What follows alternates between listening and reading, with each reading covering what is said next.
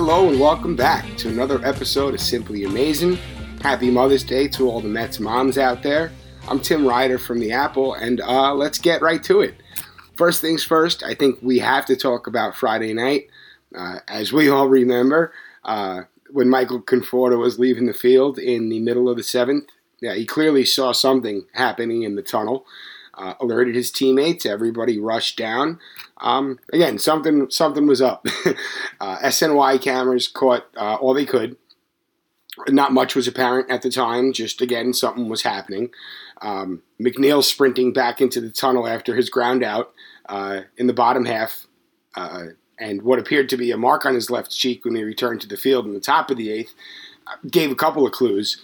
Laura Albanese of Newsday, she brought it up during the post-game presser to Louis Rojas, about the possible mark on McNeil's face. But Rojas, he said he didn't see it. Rojas, he didn't really buy into anything that the Mets were saying that night. He was kind of just looking forward, and that's a very cool approach.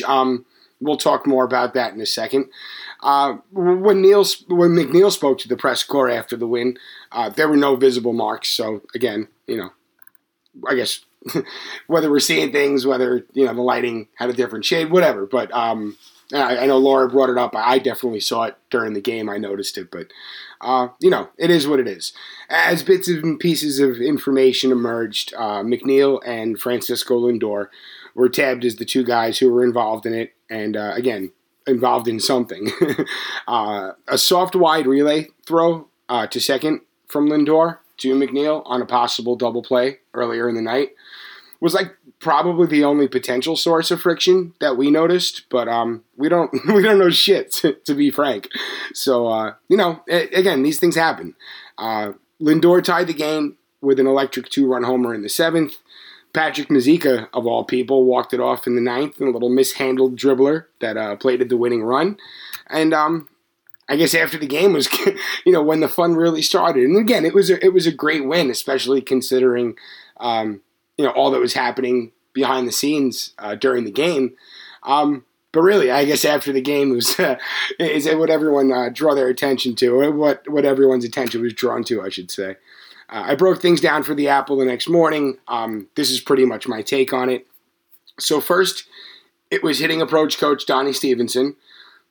And then on Friday night, a critter of some sort.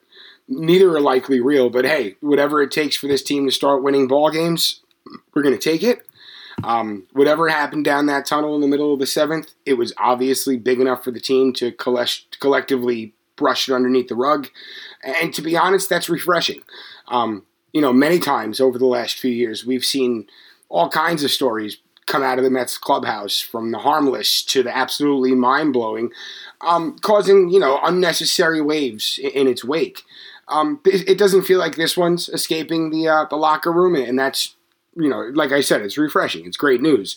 What happens in-house happens in-house. And what happened post-game Friday was, akin to a players-only meeting. The group came together, they figured out how to deal with this, and then they got it done. It's no one else's business what happened in that tunnel or in the locker room or what led up to it, except for the guys in that room, and we should be okay with that. As long as the good times continue to roll, it's water under the bridge. If the wheels fall off, you can be pretty sure that this media corps is going to be all over this little episode, and they're going to look back on it. But as we're going to talk about throughout the episode, things aren't looking that way right now. Let's hope that they continue. And I think the way it was handled kind of falls on the veterans in the clubhouse who knew the situation could have easily, spiraled out of control. They put the team first. They concocted this one of the most entertaining spin jobs that I've ever heard. And, who better to deliver that message than Francisco Lindor? He was fresh off of a 2-for-5 night, game-tying 2-run homer. As we said, Rojas wasn't touching the raccoon story that Lindor brought. He said that him and McNeil were arguing whether it was a rat or a raccoon.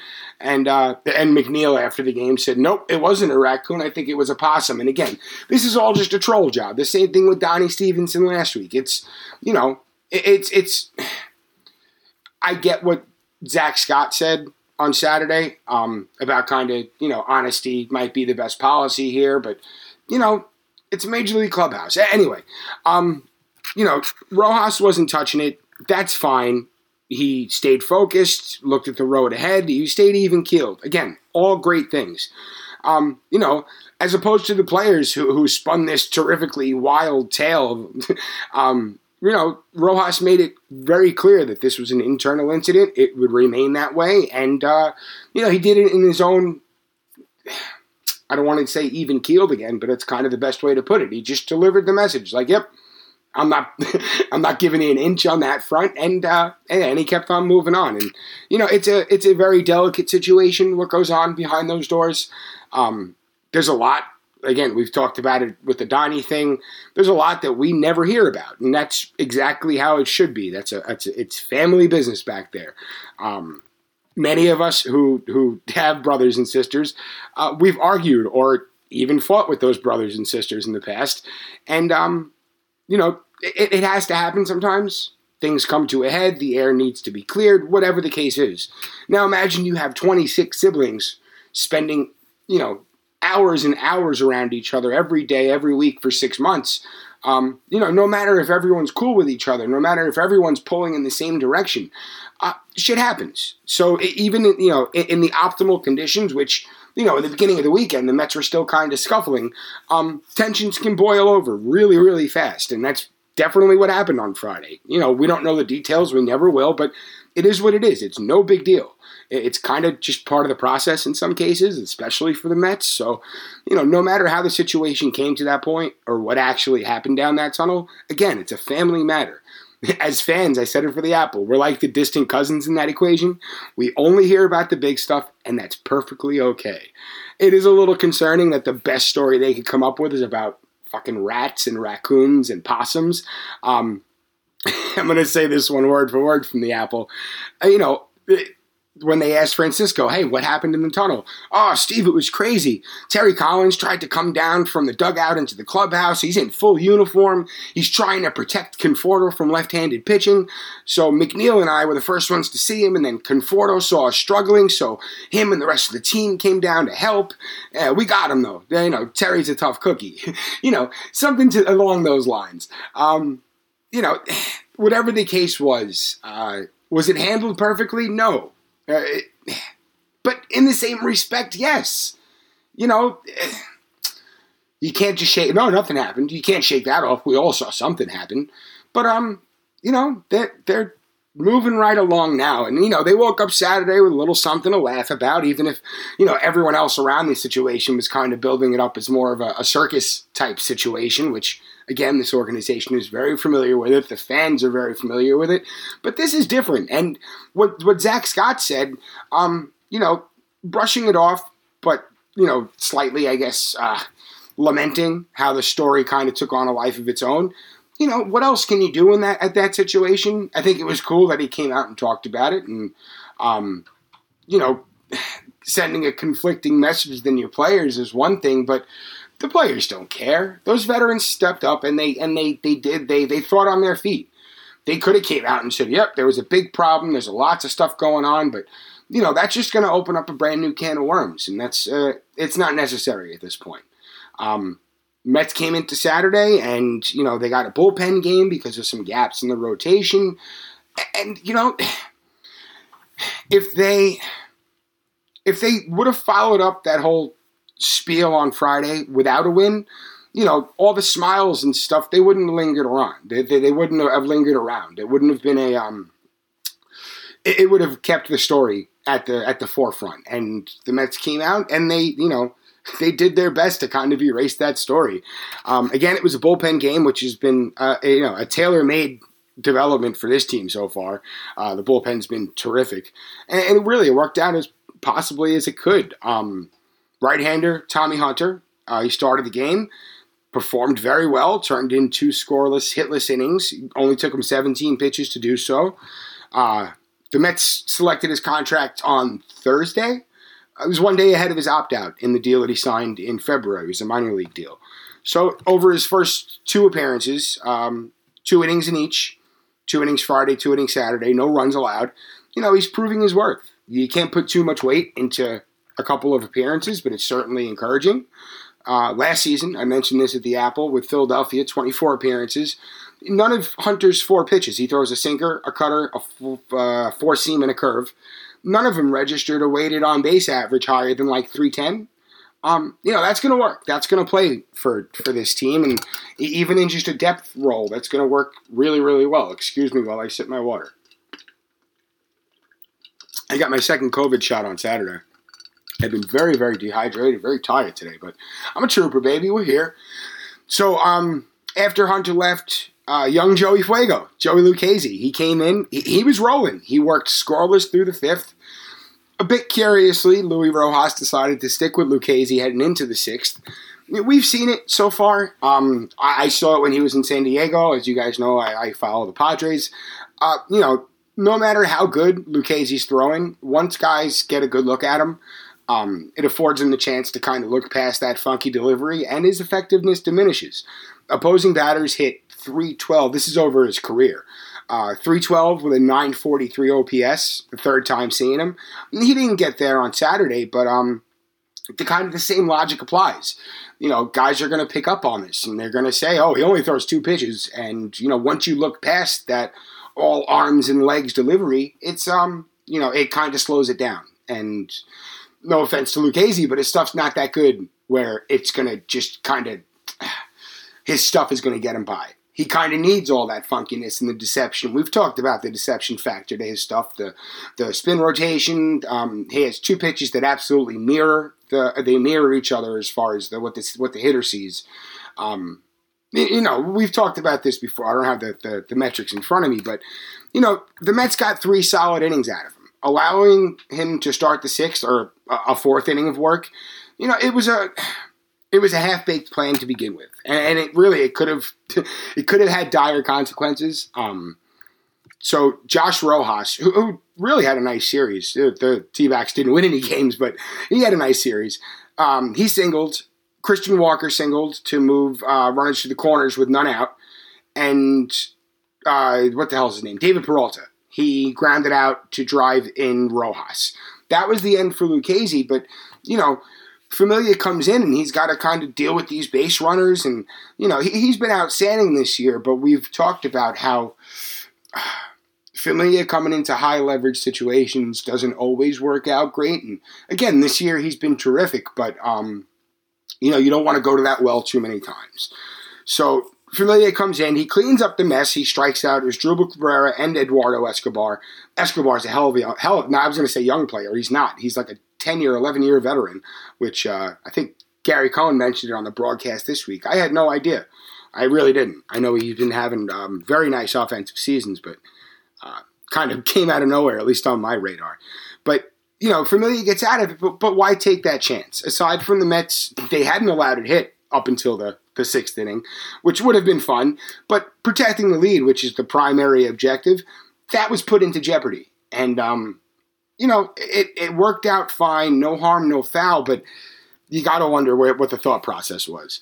Again, Familia comes back out for the 7th on Saturday. He navigates around 2 more 2-out singles. Really worked around a couple of awful, awful calls from the home plate umpire, Jeff Nelson. Only reason I remember his name because of the Yankees reliever in the 90s. I guess if you're on Twitter, which most of you are, follow MLB Umpire Scorecard. They put out actual scorecards from every umpire's appearance on a daily basis. And, Jeff Nelson's scorecard there was a lot of red on that thing. It was awful. And you saw it with, I guess, Trevor May came in the 9th and missed it was a clear strike, and there was a lot of barking coming from the Mets dugout. But, it was one of those nights for Nelson. And it's been a lot of those situations for MLB umpires across the league this season. It's very concerning. You have to wonder whether they're just kind of waiting out the robot umps. They might want it at this point. It looks that way. So Familia comes out. He gets through. So he finishes the 6th, gets through the 7th. Took him 37 pitches to do so. That had its concerning moments, but mission accomplished. He's been just a pleasant surprise. Luis Rojas really needs to kind of walk the line with him to maximize his effect. But boy, when you have a deep bullpen like this, it's good to have another dependable arm. So after Jeff McNeil's 2-run homer earlier in the game, Francisco Lindor, who's slowly but surely breaking out of his slump, he stole second on the throw, which bounced off of his heel, kicked into center or left center, shallow, no man's land we'll call it, and he scampered all the way around to score, making it a 3-0 game. Arizona got one back, but Lindor poked another in the seventh to score McNeil, and it kind of just put things out of reach. And, that's the type of turnaround you like to see after what went down on Friday.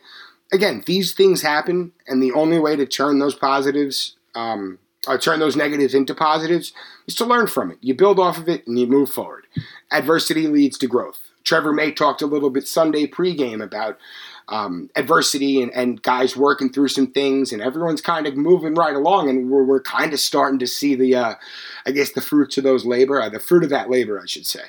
And that's where this team is heading right now. Just everyone's kind of on the upswing. So we're going to take a quick break. We'll hear from our sponsors. We'll break down Sunday, and good times. Hang tight. This episode is brought to you by FanDuel.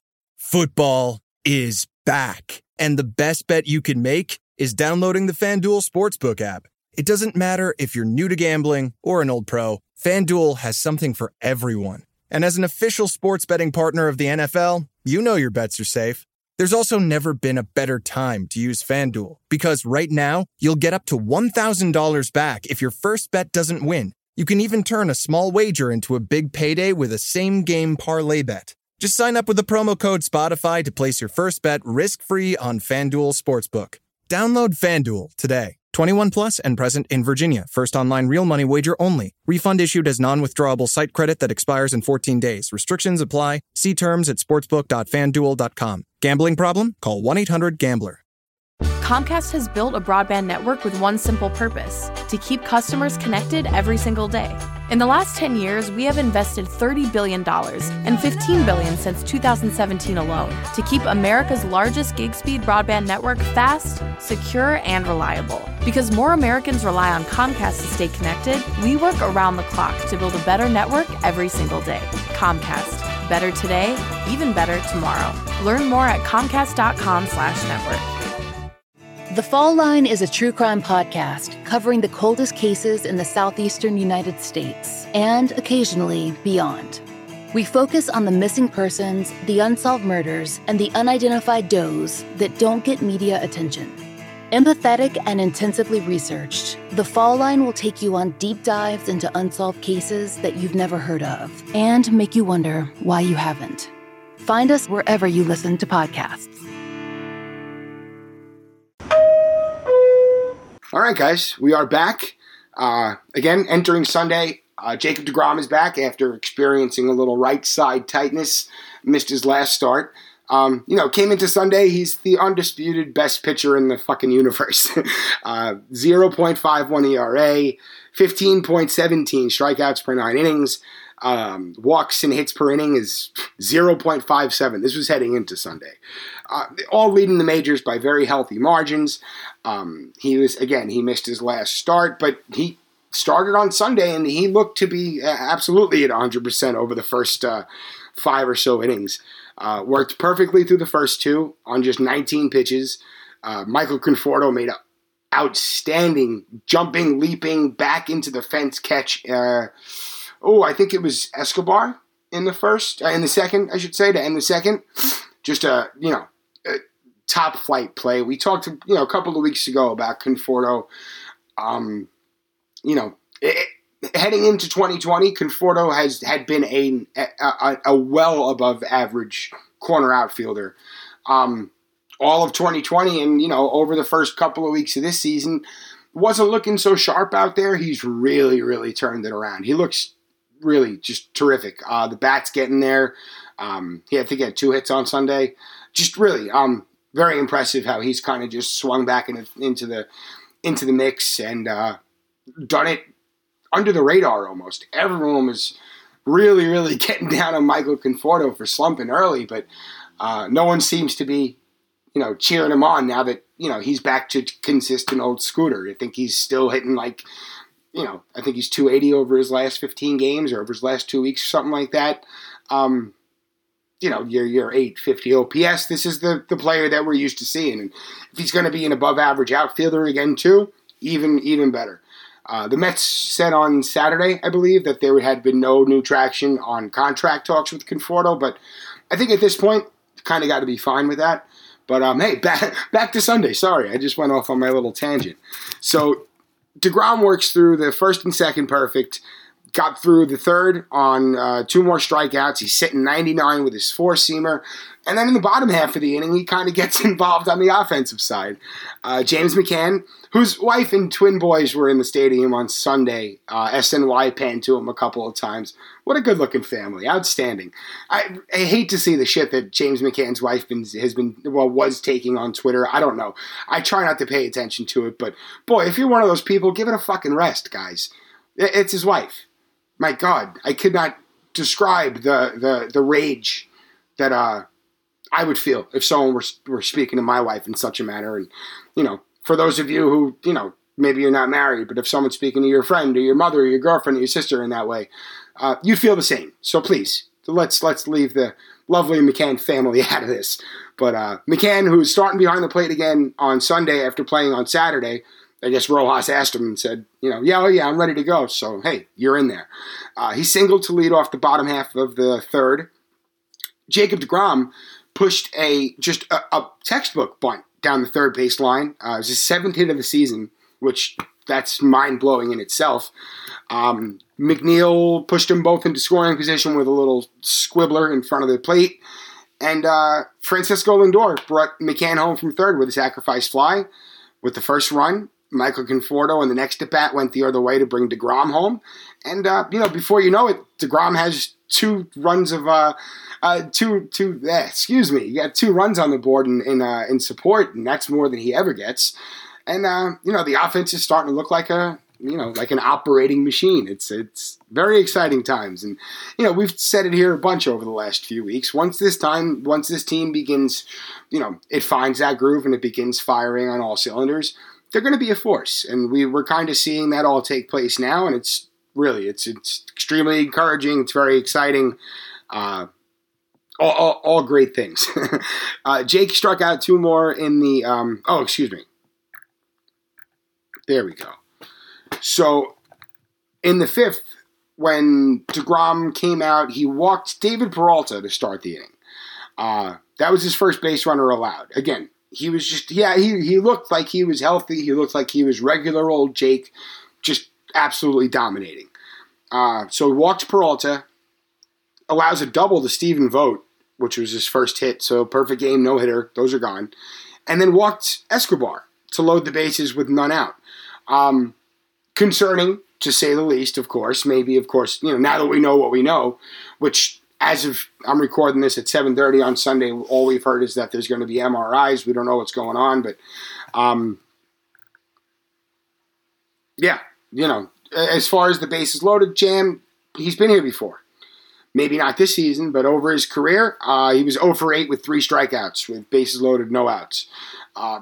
He made it to 0 for 9 with 3 strikeouts in those situations. He got Nick Ahmed to ground into a double play, conceded a run in the process, but that's okay. He walked another hitter, 3 batters in the same inning, which you never see from Jake. But then he struck out Christian Walker on a 4-seam, right up the ladder and ended the threat. You want to hear what's wild? The Arizona run that crossed the plate, it's only the 3rd run that DeGrom's given up this season. That's just unreal. But unfortunately, the excitement of Jacob deGrom Day, it was cut short. He was warming up for the 6th. He motioned for McCann. SNY cameras saw his face, and he was not looking happy.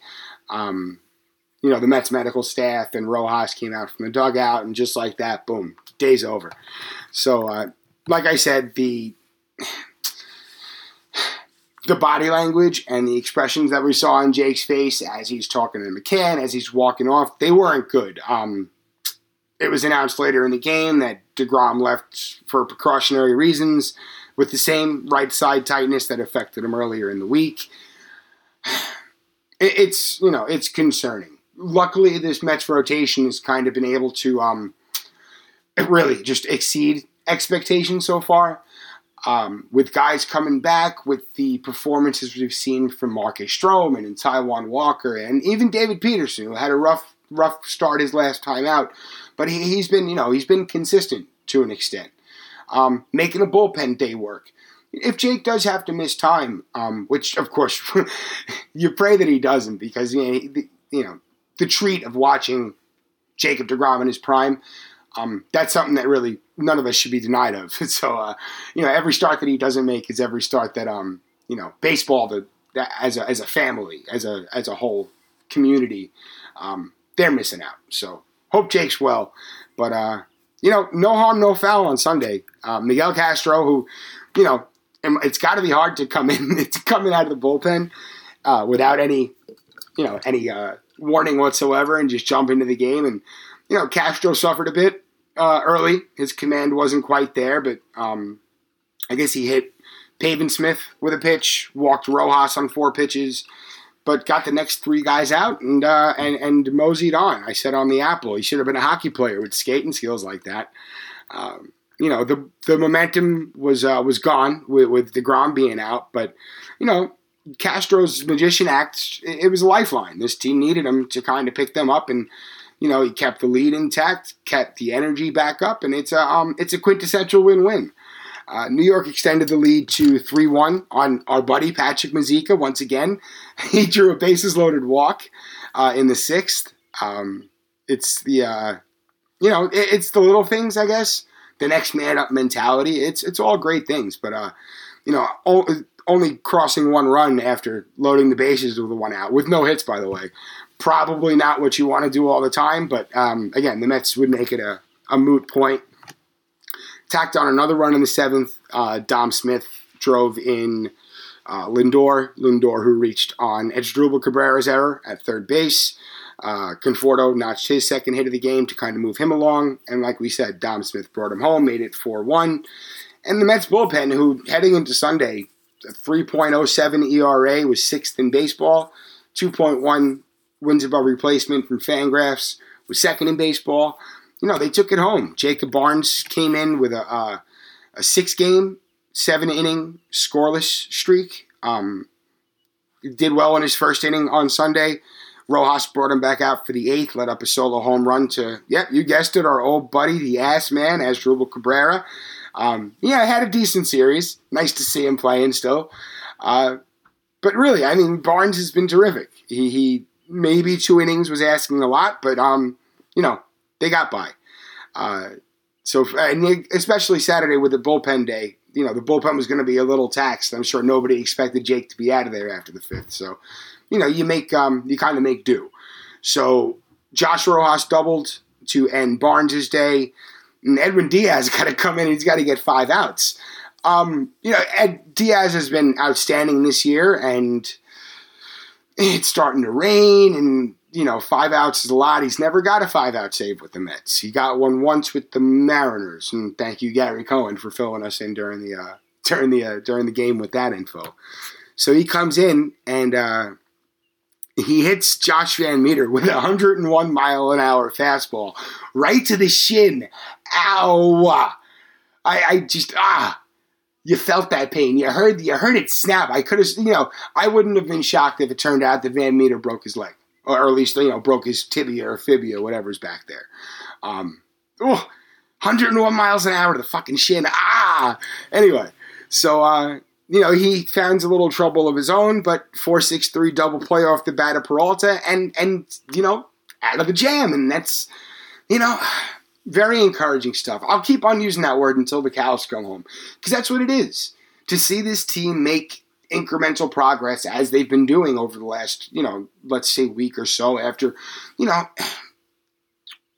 the consistency was eluding them for so long, and they would find it and then just, get knocked off their pedestal again. And, they're coming together, and it's such a cool thing. So Diaz came back out for the 9th, looking a lot more composed. The rain slowed down, and still, the Mets almost managed to give it away again. Nick Ahmed, he popped up with 2 outs right in front of the mound.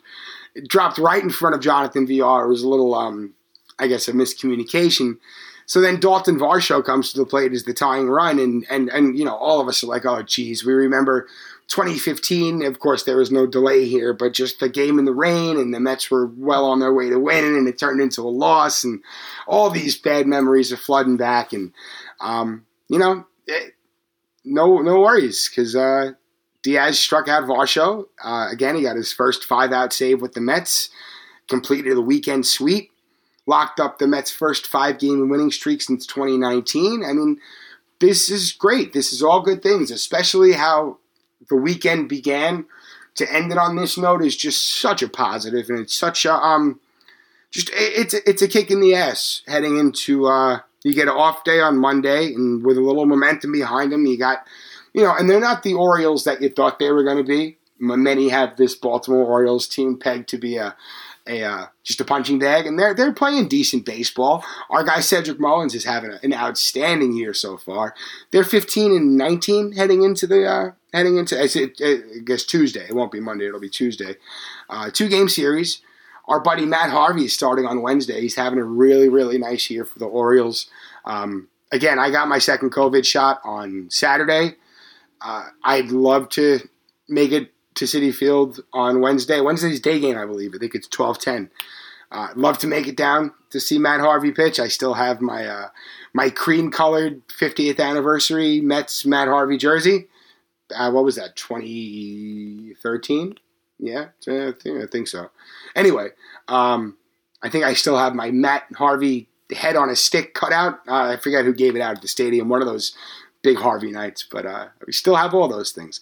Again, he meant so much to this fan base, I guess you could say, that you know, to see him succeed, there's always going to be a faction of fans that are going to hate, and they're going to look back and say, oh, well, he was selfish, this and that. No, he was a fucking kid with a lot of money and a nightlife at his fingertips, and yeah, you know, sometimes you have to put your hand on the stove and burn it and never touch the stove again. I can tell you that from experience. You know, Matt Harvey, he made his decisions, and he's clearly, you know, come to grips with those decisions and moved past those decisions and the mistakes that he's made. And look at him now. He's back in the major leagues. He's got like I think it's a 3.60 ERA. Yeah, just, you know, very heartwarming stuff. I think he's always going to have a large faction of fans in New York, no matter where he goes. He could even go to the Yankees. I'll still root for him, I swear. So, you know, the Mets kind of find themselves in an opportune spot to get a few of those lost victories back. You got the Orioles coming in. You get another off day on Thursday. And then you go on a 9-game road trip. You go to Tampa. You go to Atlanta. You go to Miami. Finally, you get to play the Braves and stack up against them. Hopefully, I know from a Mets fan's perspective, you know, you're always looking forward to, Acuna's on the IL. Oh, that's a shame. But, you know, as a baseball fan, I love Acuna. And, of course, you know, if the Mets play the Braves and it just happens to be a time he's on the injured list, you know, the Mets catch a break because he's a game changer. But, you know, I guess selfishly as a baseball fan, I kind of want to see him play because, man, he's hitting these, you know, 475-foot rockets. They're just an exciting player. So, you know, you have a chance to kind of, I guess, put a feather in your cap in the little mini Orioles series before departing on what's going to be probably a tough road trip. Tampa's a good team. Atlanta's a very good team. Miami's no slouch. You know, you have a lot of really, really fun, talented players in Miami. I know they're scuffling right along at 500 now, just like the rest of baseball is. Parity has just been so prevalent across the game. It's wild. But especially in the NL East. I mean, I think the Mets overtook the Phillies for first place, and they're only, 16-13 after the series win, I believe? Something to that effect. But, you know, it's going to be a tight one. All year, it's going to be a tight one. And you know, heading into, Tampa, you know, interleague play, I'm not crazy about. It is what it is. Tampa's a very good team. I think it's a cool litmus test, especially, you now that this team is kind of picking up steam, I think that'll be a really good measuring stick for them. But, going into Atlanta and Miami, you kind of have to have, you got to dig down deep for the same momentum you found in this series against, and again, it's the Diamondbacks, but, it's still a while coming together, especially when so many other things are happening. It says a lot about the leadership. It says a lot about the direction this team is heading, the identity that they're trying to find. But, I guess putting something together without getting too far ahead, putting a feather in their cap before departing for Florida would probably serve them well. That's what I was trying to get at. But I think that's all we got for today. We'll be back on Friday with a new episode. You know where to find us. Let's go Mets, everybody. We'll see you then.